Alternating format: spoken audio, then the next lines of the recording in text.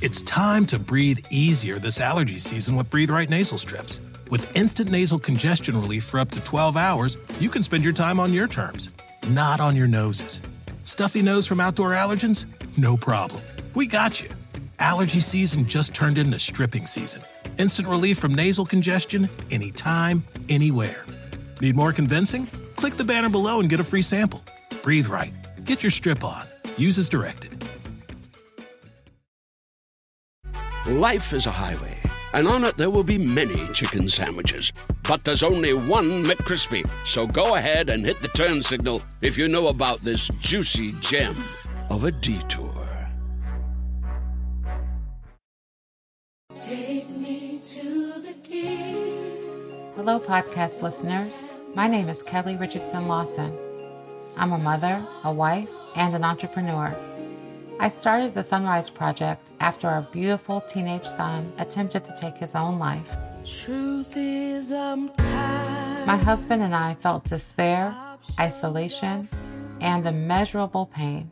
I knew in my heart we needed a place for Black parents to share their struggles, find mutual support, and help our beloved children who struggle with mental wellness, addiction, or both.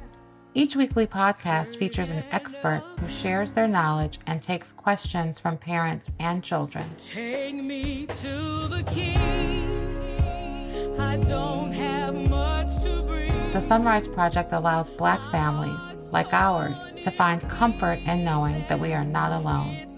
While the purpose of the SonRise Project is to share, support, and uplift, this conversation is not a substitute for medical advice.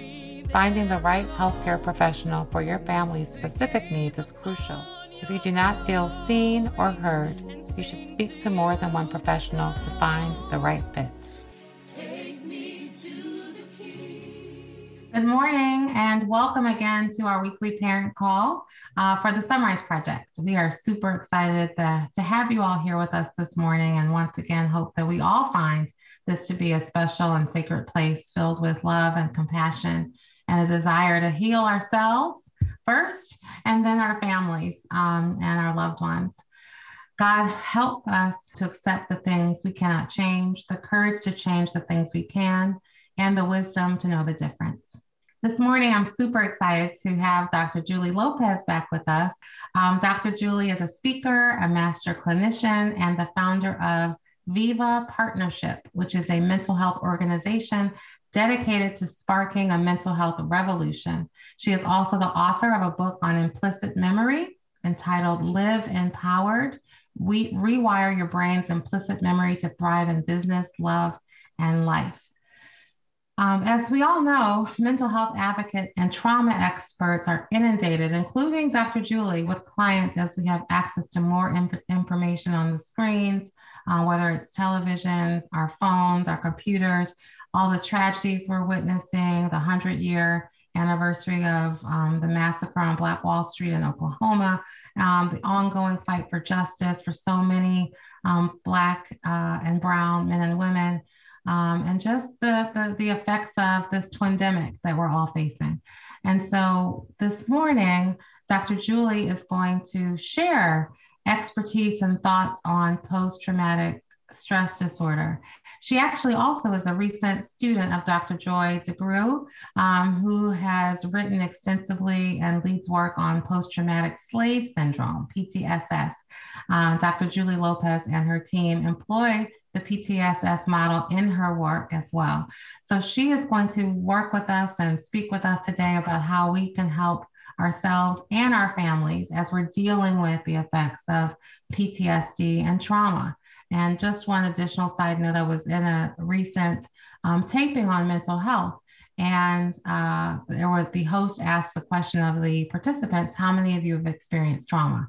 And every single person raised their hand on the phone in the audience. And so, it's not just, trauma from war, combat, or, there could be all types of trauma. And so that is what many of us are dealing with. And Dr. Julie will be sharing and giving us some great advice on how we can work through it in our daily lives. So once again, Dr. Julie Lopez, thank you for being here, and I will turn it over to you.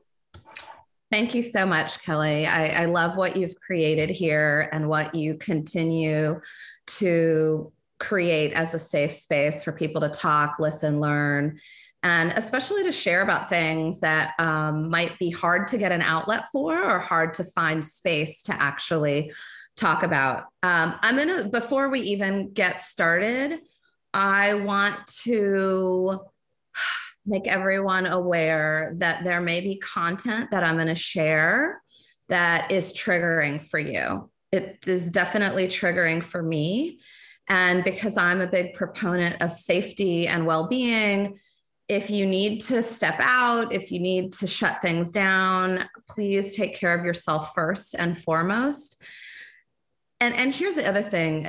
I spoke once before to the SonRise Project about implicit memory, which is my big niche in understanding, which is this unconscious part of our system that holds data. And it may hold data from prior generations. Okay, that's part of implicit memory. It may hold memory from times before we have memory, like before we're 3 years old or even in utero. And it has an impact on us. So if you start feeling overwhelmed or nauseous or feeling badly about some of the things that I'm sharing, then that may be because it's stirring up stuff from like your deep unconscious, and that is real. I'm going to talk about it a little bit in scientific terms today, not in an overwhelmingly nerdy scientific way, but we are extending our vocabulary to where we can speak about what's happening in an intelligent way and really validate the experiences and the suffering that people are having. And so I just wanted to start out with that. The other thing, I enjoy the privilege of a white passing person because my skin and my features look a certain way. I have a complicated past, and so complicated I have to write stuff down for my own family and my own history, because I was born to a woman who was Mexican American / Native. That's my biological mother. My conception was through a date rape with a white man. So I literally hold this power dynamic in the fiber of my being. I was relinquished, given away kind of from my biological family, and adopted at 3 months old into a family where my father's Mexican and my adoptive parents are white. So I'm like a hot mess of all kinds of trauma and diversity, I guess. But unlike some of my aunts and uncles who are very dark skinned or have a broader nose or different features, I pass off and I don't get some of the overt racism, even though I heard, witnessed, and saw the legacy and stories of my family. So I just wanted to share that by way of saying, well, first of all, some of the material I'm going to present is not my material. I do not want to take this material away from a very strong, outspoken Black woman. Her name's Joy DeGruw, and I am a recent student of her course. She has a course, she has books, she has a workbook. Here's her book on post-traumatic slave syndrome. She's amazing. She's brilliant. She's an excellent orator. This is her work. This is her model. She taught for 2 decades. She taught for 2 decades in a graduate program in social work out in Oregon. She's now retired from that and is a full-time kind of professional researcher and speaker. She's brilliant and very, very gifted. So I want to put that out there as an ally and encourage you to support her by purchasing the things that she's created, including some of her online workshops and things like that. It's time to breathe easier this allergy season with Breathe Right nasal strips. With instant nasal congestion relief for up to 12 hours, you can spend your time on your terms, not on your noses. Stuffy nose from outdoor allergens? No problem. We got you. Allergy season just turned into stripping season. Instant relief from nasal congestion anytime, anywhere. Need more convincing? Click the banner below and get a free sample. Breathe Right. Get your strip on. Use as directed. So my passion for trauma is based on my personal story. So I have had thousands of clients who've been sexually abused because it's a part of my story. I also do a lot of work within the adoption community for what the adoption constellation. So adoptees, adoptive parents, and birth parents. There's trauma. It's like a trauma cluster. I'm not going to go into that today, but I want you to know that's what informs my interest in implicit memory. And because I've been doing this for almost 3 decades, it has in the last decade really brushed up against intergenerational trauma, because where is that stored? It's stored in our unconscious. It's stored in our implicit memory. It's modeled for us. And actually, one of the examples I used before when I was a guest here comes out of an illustration that Dr. DeGruw shares in her course about how the legacy of slavery can come down in our everyday in an unconscious way where people don't even realize where it comes from. The story I shared then is about parenting. In this story, it's a current day mother whose son is doing really well. And when someone says, oh, your son just did so well, she said, oh, no, it's nothing. Or, really downplays his brilliance, his accomplishments, his tenacity, because unconscious to her from long ago, having a child or anyone in the family that stood out as exceptional meant they were going to be taken away, meant that they were going to be sold off, meant that they might be beaten or lynched. And this was a survival strategy. And the survival strategy was being passed down by generation in a behavioral adaptation to a terrible threat of trauma, right? Which is what our bodies do to adapt. Dr. Joy tells another story about when she was speaking to a group of people and asking, show of hands, how many of you, were spanked or whipped as a child, like, got the switch, have heard the expression, spare the rod and spoil the child. And she said, everyone raised their hand. Oh yes.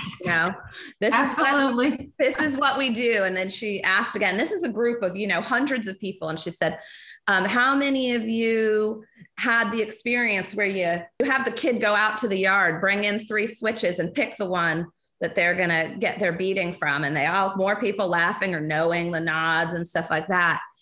And then she goes on and she said, and how many of you took those 3 switches and braided them together?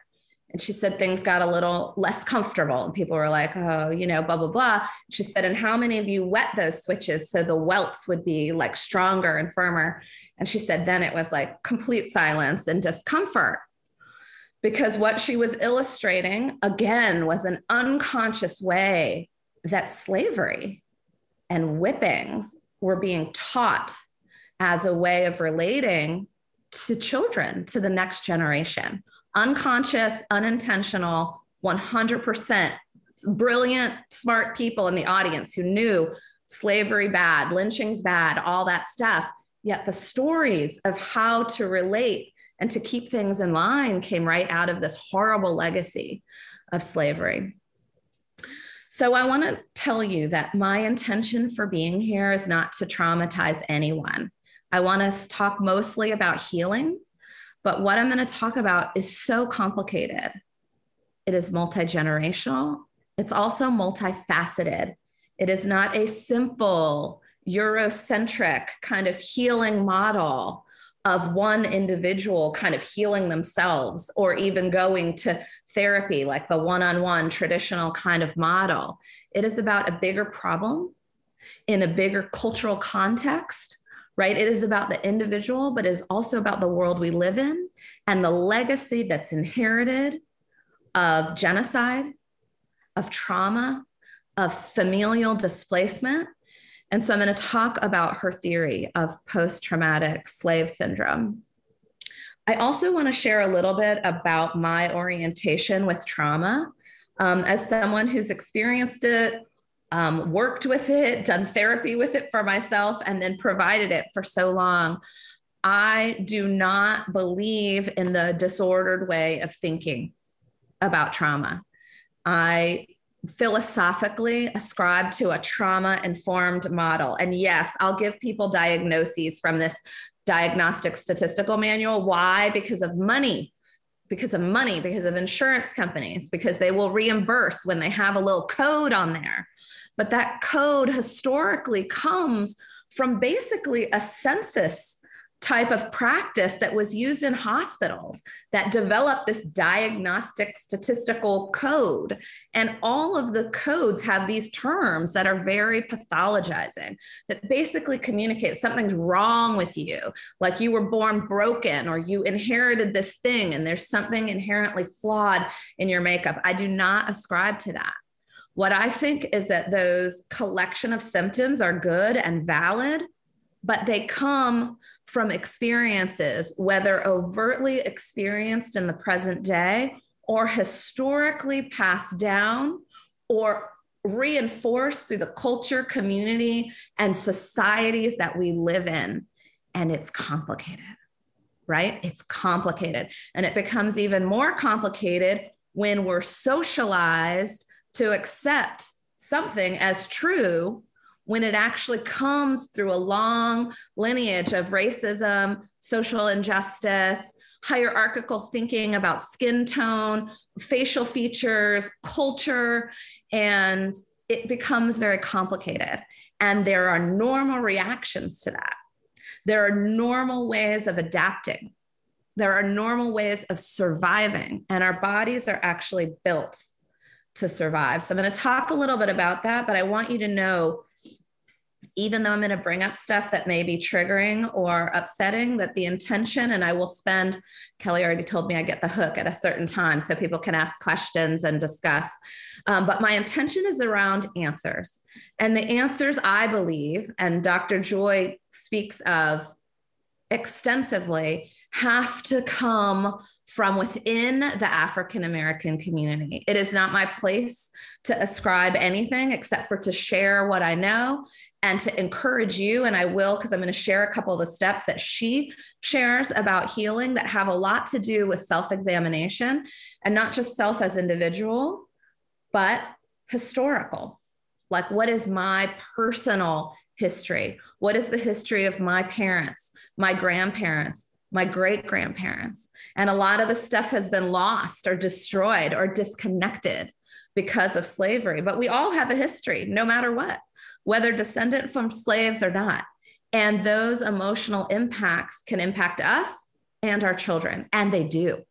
And so a part of it is working to take out the pathologizing, take out the brokenness from vocabulary, start to understand with compassion, not because, beating someone up or skipping school or just burning down the house is what we want for our children, but rather than pathologizing it, having an understanding of where it comes from, right? And that they're not criminals and that they're not depraved and deranged is super helpful to healing. Maybe someone on the call is going to remember exactly which culture this comes from, but this always hit me. I think the first couple of times I heard it, I cried. But there is an African tribe that when someone does something outside of the societal norms, hurts someone, steals, does something that's not approved of within their kind of loving community, rather than punish them or lock them away, they bring them back in and they sing to them their song to remind them of who they are. And I just think that's beautiful. And I think it's a great metaphorical type of way of thinking about healing, right? To help bring people back to their highest good and their highest essence. And it's all about that. So just by way of review, it is PTSD, although I don't like the D part because it's the disorder part. So I'm going to, just by way of review, tell you a little bit about what shows up when people have PTSD. And then I'm going to blow that up into PTSS, which is so much more comprehensive and bigger. So first of all, this is when something happens that is overwhelming to the system, that feels life-threatening or really damaging. First of all, by real or perceived threat of death. And death could be loss of life, or it could be loss of self, like loss of integrity, loss of well-being. When that happens, what do our bodies do? The normal adaptive thing. They try to survive. And our bodies tend to break the huge experience up into different pieces within ourselves. So it will be like compartmentalized. People talk about not really remembering something or having brain fog or being out of their mind. Sometimes when people have trauma from childhood, they literally don't remember it because it's encapsulated within our bodies. What happens? We try to make sure it never happens again. So our bodies, even without our awareness or agreement, categorize stuff, sights, smells, sounds, sensations, and say, oh no, avoid that. Never be in that place again. You know, what might it be? We're talking so much about the criminalization of our social justice system, right? So never go over the speed limit, never drive a car, make sure you, I don't know, whatever it might be, make sure all your license plates are up to date and every other thing to avoid potentially being killed or incarcerated or something like that. That's an extreme example. It might be that it's a smell, an association. Sometimes people just have a bad reaction to someone in the present moment. They don't know why, but it could be that their height or their weight or their manner reminds them of someone who hurt them before. So what is this? It's hypervigilance. It's like checking, scanning to make sure you're safe. What does this look like? It ends up looking like anxiety or stress, panic. Sometimes people have it happen. They don't even know why, because it's coming out of their unconscious. These are normal parts of post-traumatic stress. And it can be nightmares, flashbacks, things like that. It's unprocessed material in our system that wants to come out, wants to be expressed. And why is that? Because our systems are awesome. They're adaptive. We want to heal. We want to get this stuff off, out of our system.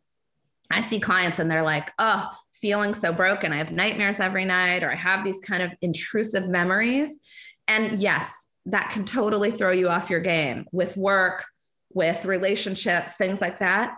But it is also the body's way of saying, hey, we don't want to carry this anymore. We want to move this out. And there are lots of different tools and ways to do that don't feel overwhelming or flooding. It's time to breathe easier this allergy season with Breathe Right nasal strips. With instant nasal congestion relief for up to 12 hours, you can spend your time on your terms, not on your noses. Stuffy nose from outdoor allergens? No problem. We got you. Allergy season just turned into stripping season. Instant relief from nasal congestion anytime, anywhere. Need more convincing? Click the banner below and get a free sample. Breathe Right. Get your strip on. Use as directed. Another main thing, which I definitely want to talk about what's classified as PTSD, is avoidance. That makes sense, right? I've got thoughts that are super overwhelming. I'm going to drink, just fuzz that all out. I've got feelings that feel terrible. Drugs, offline. I feel better. I feel like things are going to be okay. It's like a self-soothing. And guess what, everyone? We avoid stuff with more than just drugs and alcohol. Working, shopping, eating, exercise, gambling. It can be all kinds of stuff. It's just like fill my mind, fill my system, and I can check it out. So those are kind of the classic kind of PTSD types of things we see.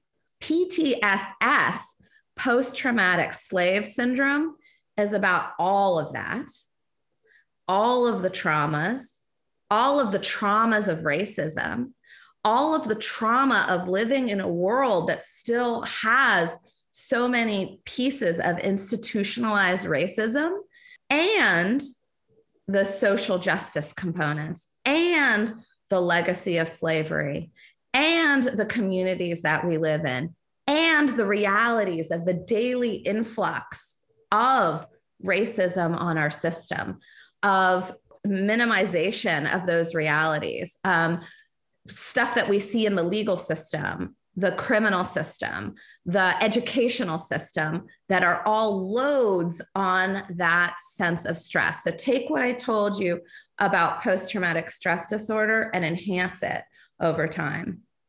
Multi-generational trauma, how does that happen? I gave you a few examples that came right out of Dr. DeGrew's work. It can also be unconscious. I know I've talked about this in other guest speaking moments, but I'm going to put it in context now, right? I grew up knowing that I could be cast out, right? I knew that story and I knew it and felt it. I was growing up with people who weren't biologically related to me.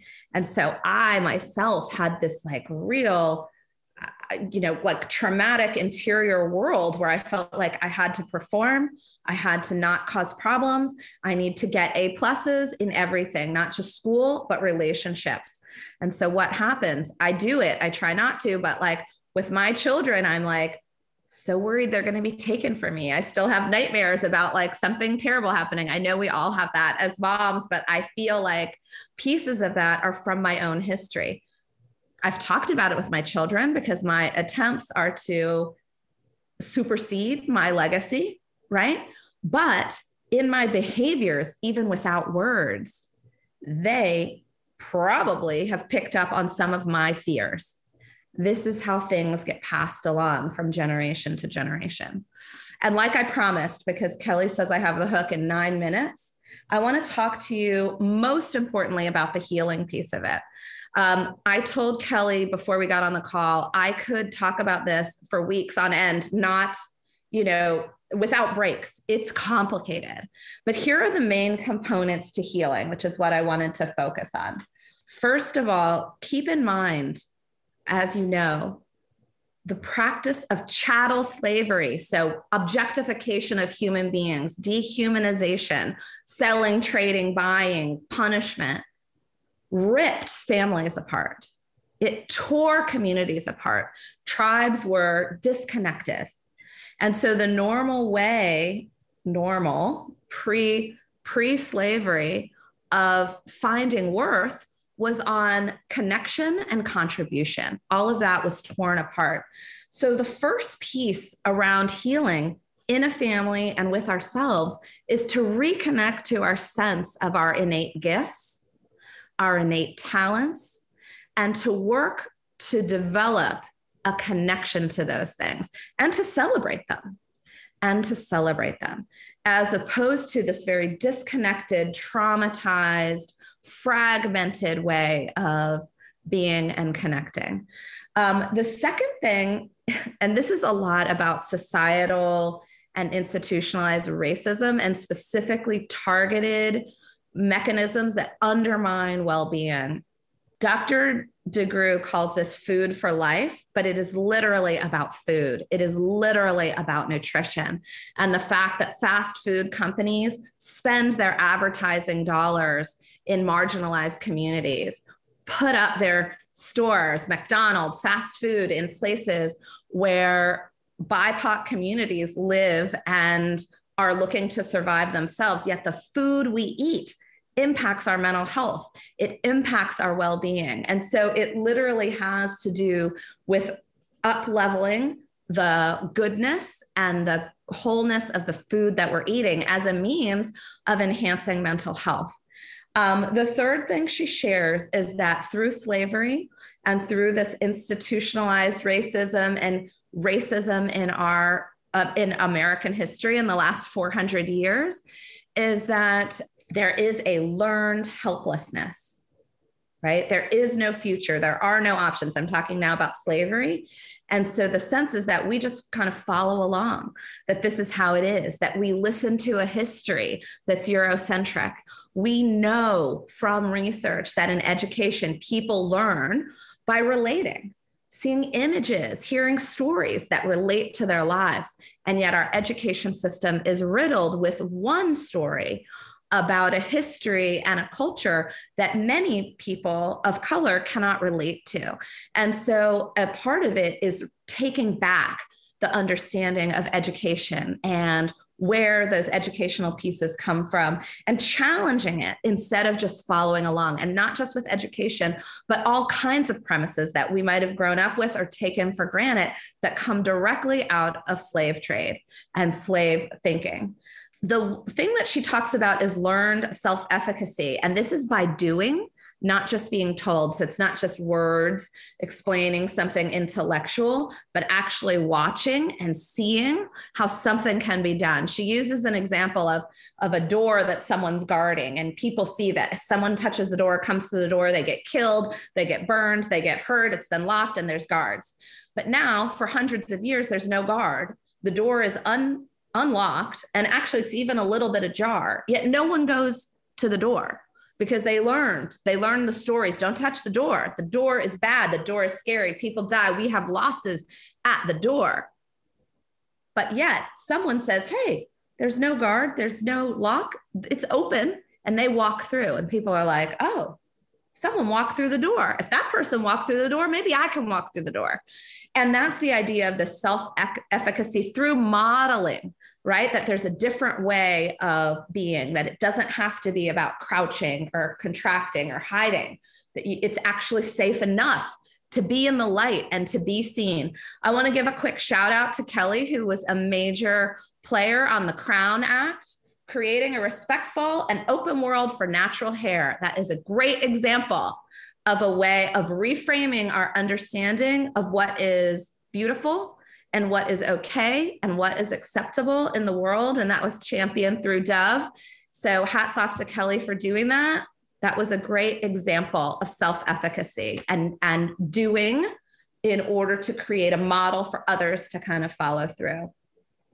Then the piece that everyone knows about. So this is why PTSS is so much bigger, right, than this PTSD thing. It is the healing, right? It is the like, let's work through the nightmares, the flashbacks, the individual piece, right? And when you think of it in terms of the Black community, it has to do with raising esteem, access to power, having pride in history and generational history. One of the things that she advocates for is doing something that's called a genogram, which is where you represent people in the family, you know, mother, father, children, grandparents, great-grandparents, and take a look at and try to research and understand the strength of prior generations, right? It is an incredible strength and resiliency to get through and find ways to adapt. And so it's a process of kind of honoring that strength and truth while understanding there are different opportunities now. That is a crux of trauma treatment in general. It's like, okay, these are things I did to adapt. I never had any partners. I was sexually abused. I never had any partners. I never had sex with anyone because that was terrible. And I have all these triggers. It's like, okay, that was a way that you said, stay for now. But if you want to have kind of a full and open and thriving life, not just a surviving life, let's work to take out some of those triggers, take the adaptation, honor it instead of blaming it. And then how can we be more adaptive for today? So another piece has to do with pride. So being disciplined with focus and energy. It is so easy. Kelli shared a little bit about what she's been doing the last few weeks. It's a lot of triggering stuff. It's a lot of super painful stuff that's part of our history. We have all those. We have all those news stories that are coming at us. We could sit and be depressed and eat donuts all day long because there's plenty of material that would make us feel that way. So the discipline is, how do I say, okay, I'm going to honor this for 5 minutes. I'm not going to forget, right? I'm not going to blow it off. And I'm going to turn my focus to my health, to my exercise, to my diet, to my positive perspective. Because a big piece around trauma and the trauma symptoms is secrecy.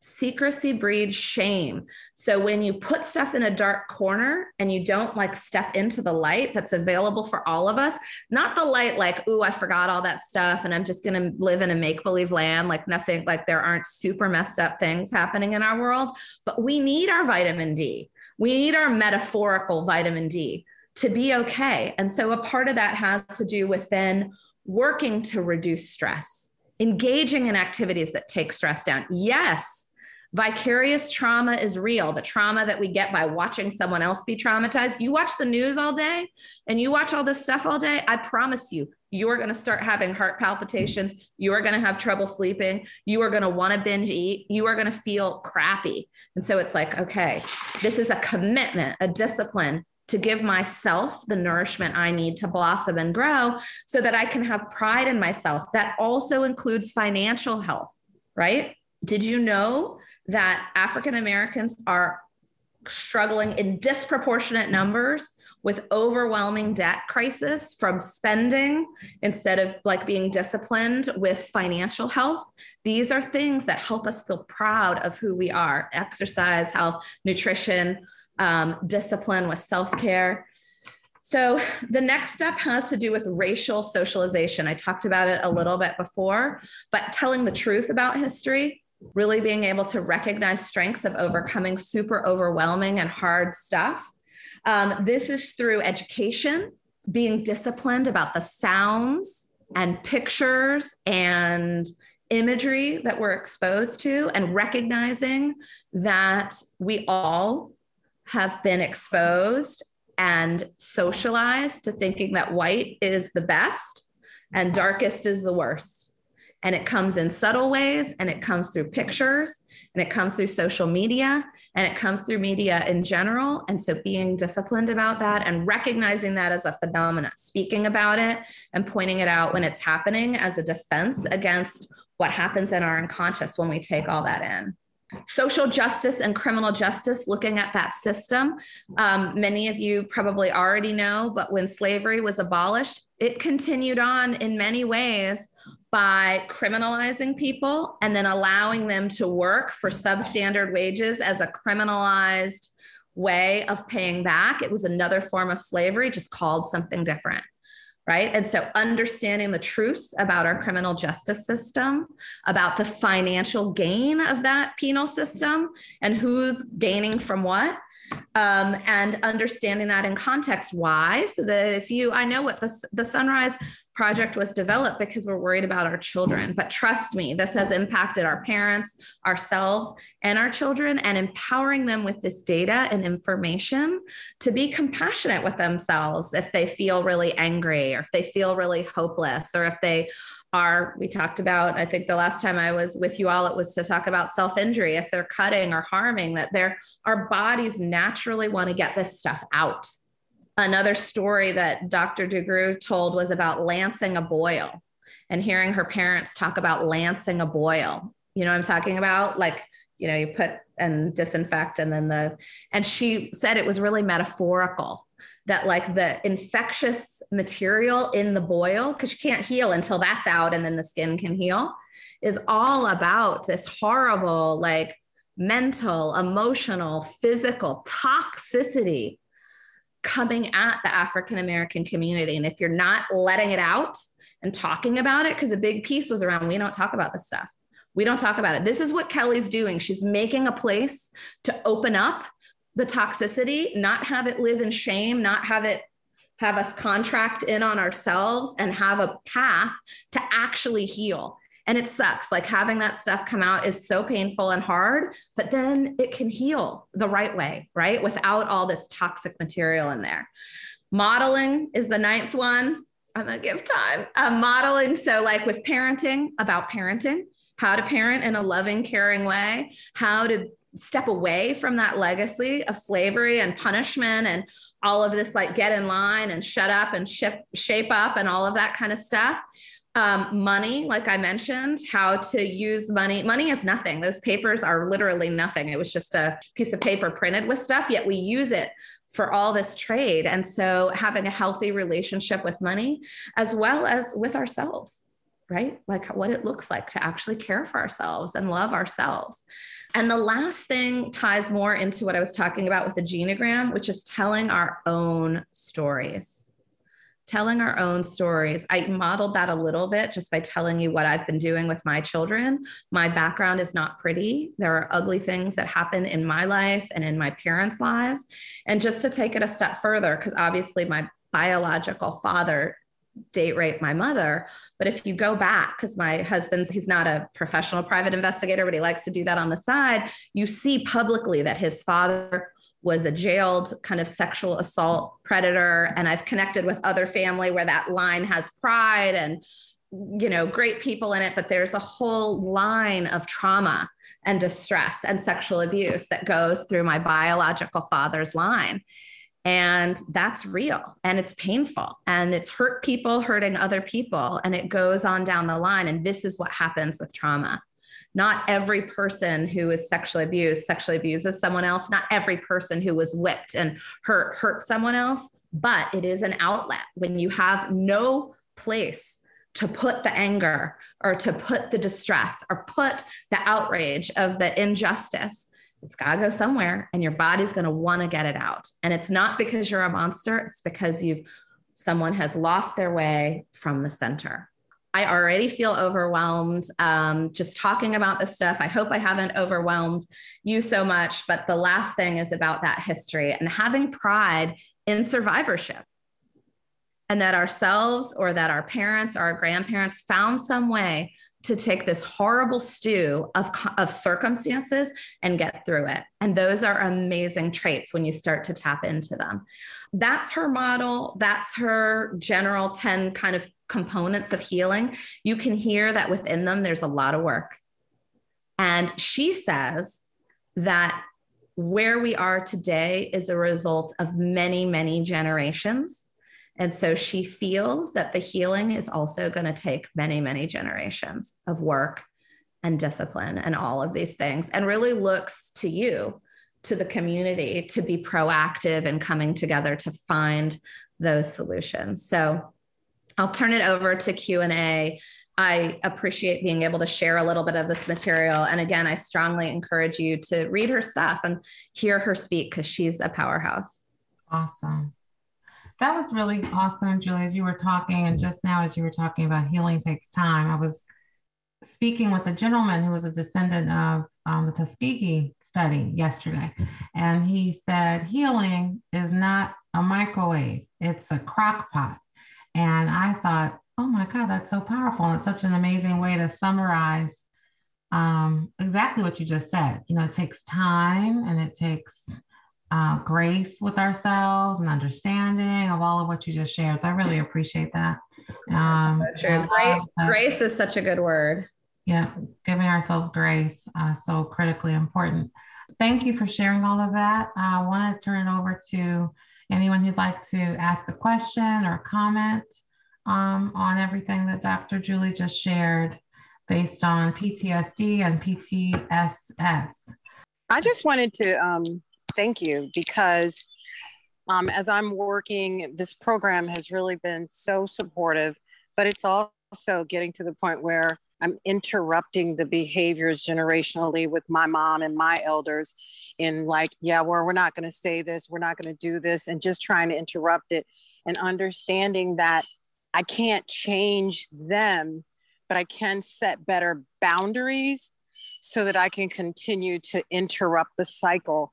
And it's just been taking me a while, and this has been very helpful. And this morning you really are speaking to me, to everyone, but I really felt really speaking to me, because, you know, one of the prayers that I've been dealing with, you're dealing with the abused and those who abuse, you know, the abusers and the abused, and how do you stop a cycle?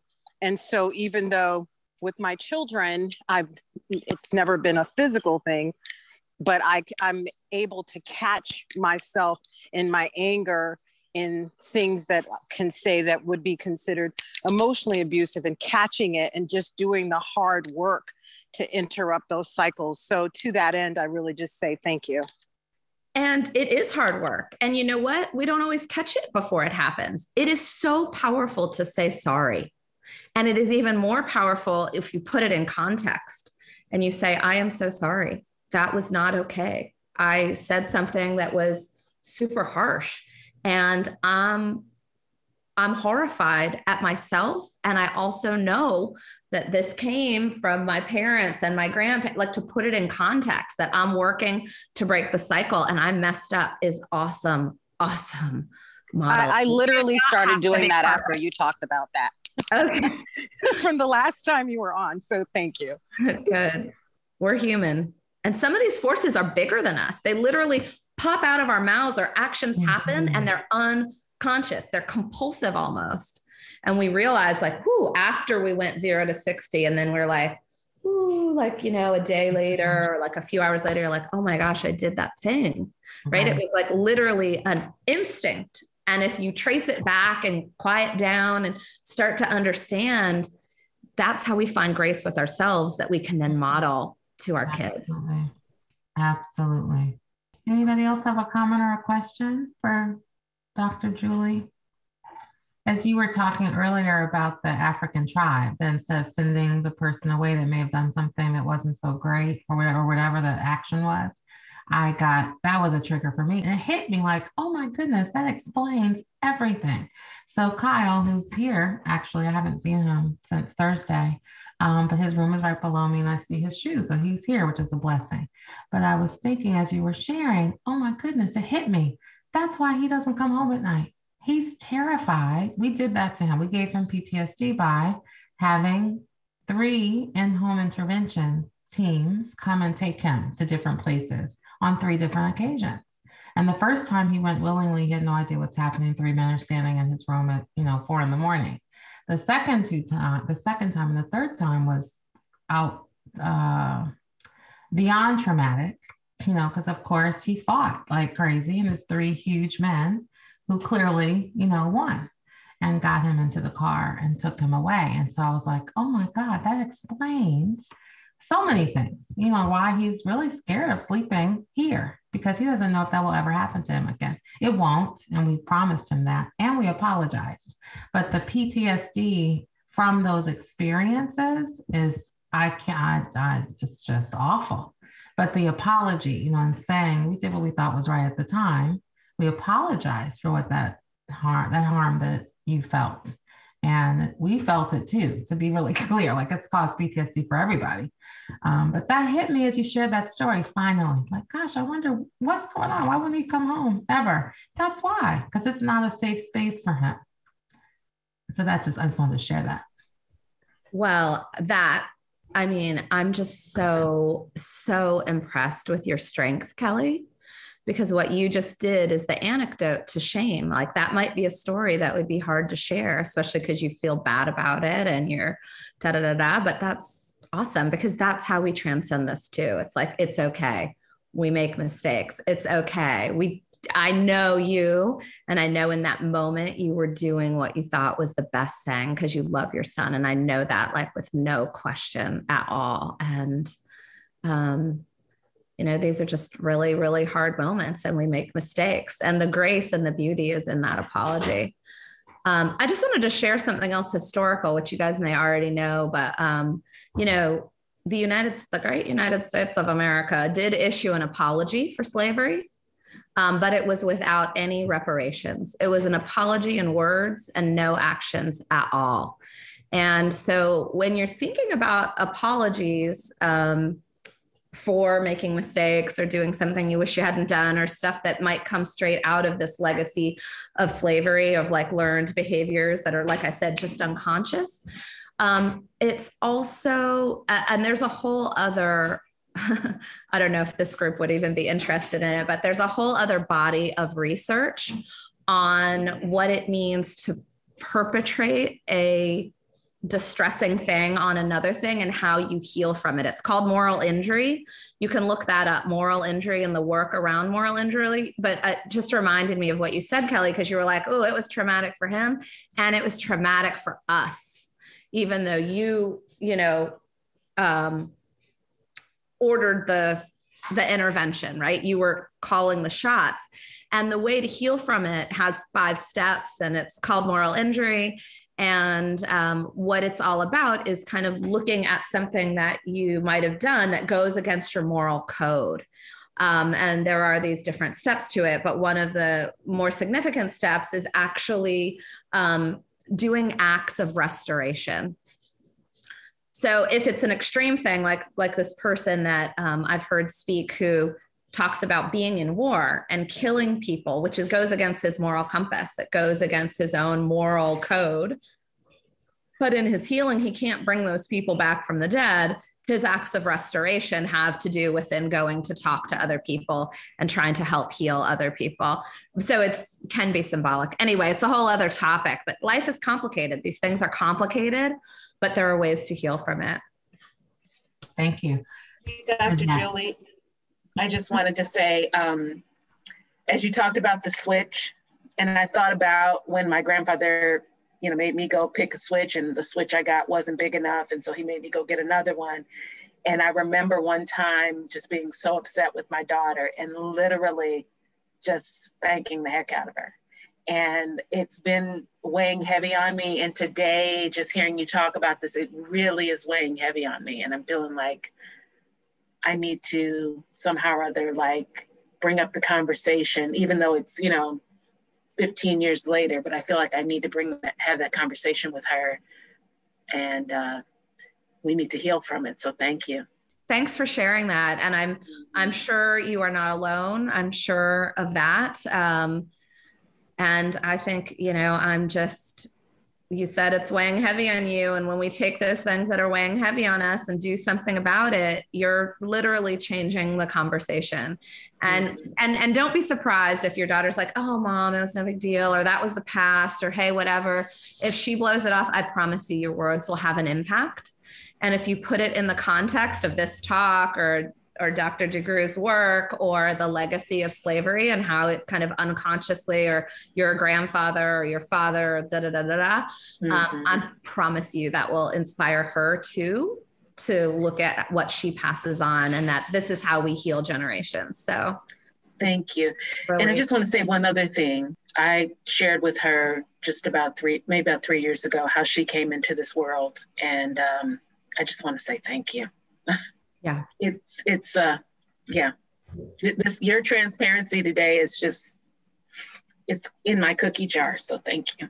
Oh, thank you. I'm reading between your words, and you are not alone. And honestly, just to share, when I found out kind of about my conception, I was so grateful that I had worked already 10 years prior at the Rape Crisis Center in DC for 5 years. And I'd actually worked with a person who had had a child as a result of a rape. And she hated the features of her child because it reminded her of her perpetrator. And it was so complicated, the work. And I had done that from a neutral stance as a therapist with compassion. And I just feel like that was like God's way of helping me deal with my own reality once I heard it later, because it's hard. It's really, these are complicated things, but they happen in life and people don't talk about them. They don't talk about it. They suffer on their own and don't get help with it. So thank you for sharing. I promise you, even on this call, statistically, there's someone else in your shoes. I promise you. And you don't have to raise your hand or do any of that, but that's the power of this space. And that's the power of groups, because you can actually heal stuff just by hearing someone else and being like, oh, so-and-so, and she's cool and she's strong and she's awesome. And maybe that means I'm okay too, right? That's the power of groups. Yeah, absolutely. Absolutely. Thank you for sharing. There's a great TED Talk that also reminds me of this. We are the only country in the world, or we're one of the only countries that sends our kids away when there's a problem. And I think he was talking about, he's from Holland, I want to say, where in Holland, they practice the same type of practice as you talked about with the African tribe, where they get closer and they get, really put their arms around a loved one that might be experiencing a mental wellness challenge or an addiction issue. Instead of sending them away, they all come together. And in that particular country, the rates of mental illness and addiction and suicide are significantly lower. Super powerful. But that also reminds me of what you said earlier about the power of connection and contribution, how critically important that is for all of us to remind ourselves. That's so important, connection, and how hard it is when we're mad or upset with our child, to stay in that positive space of love. That's also so critically important too.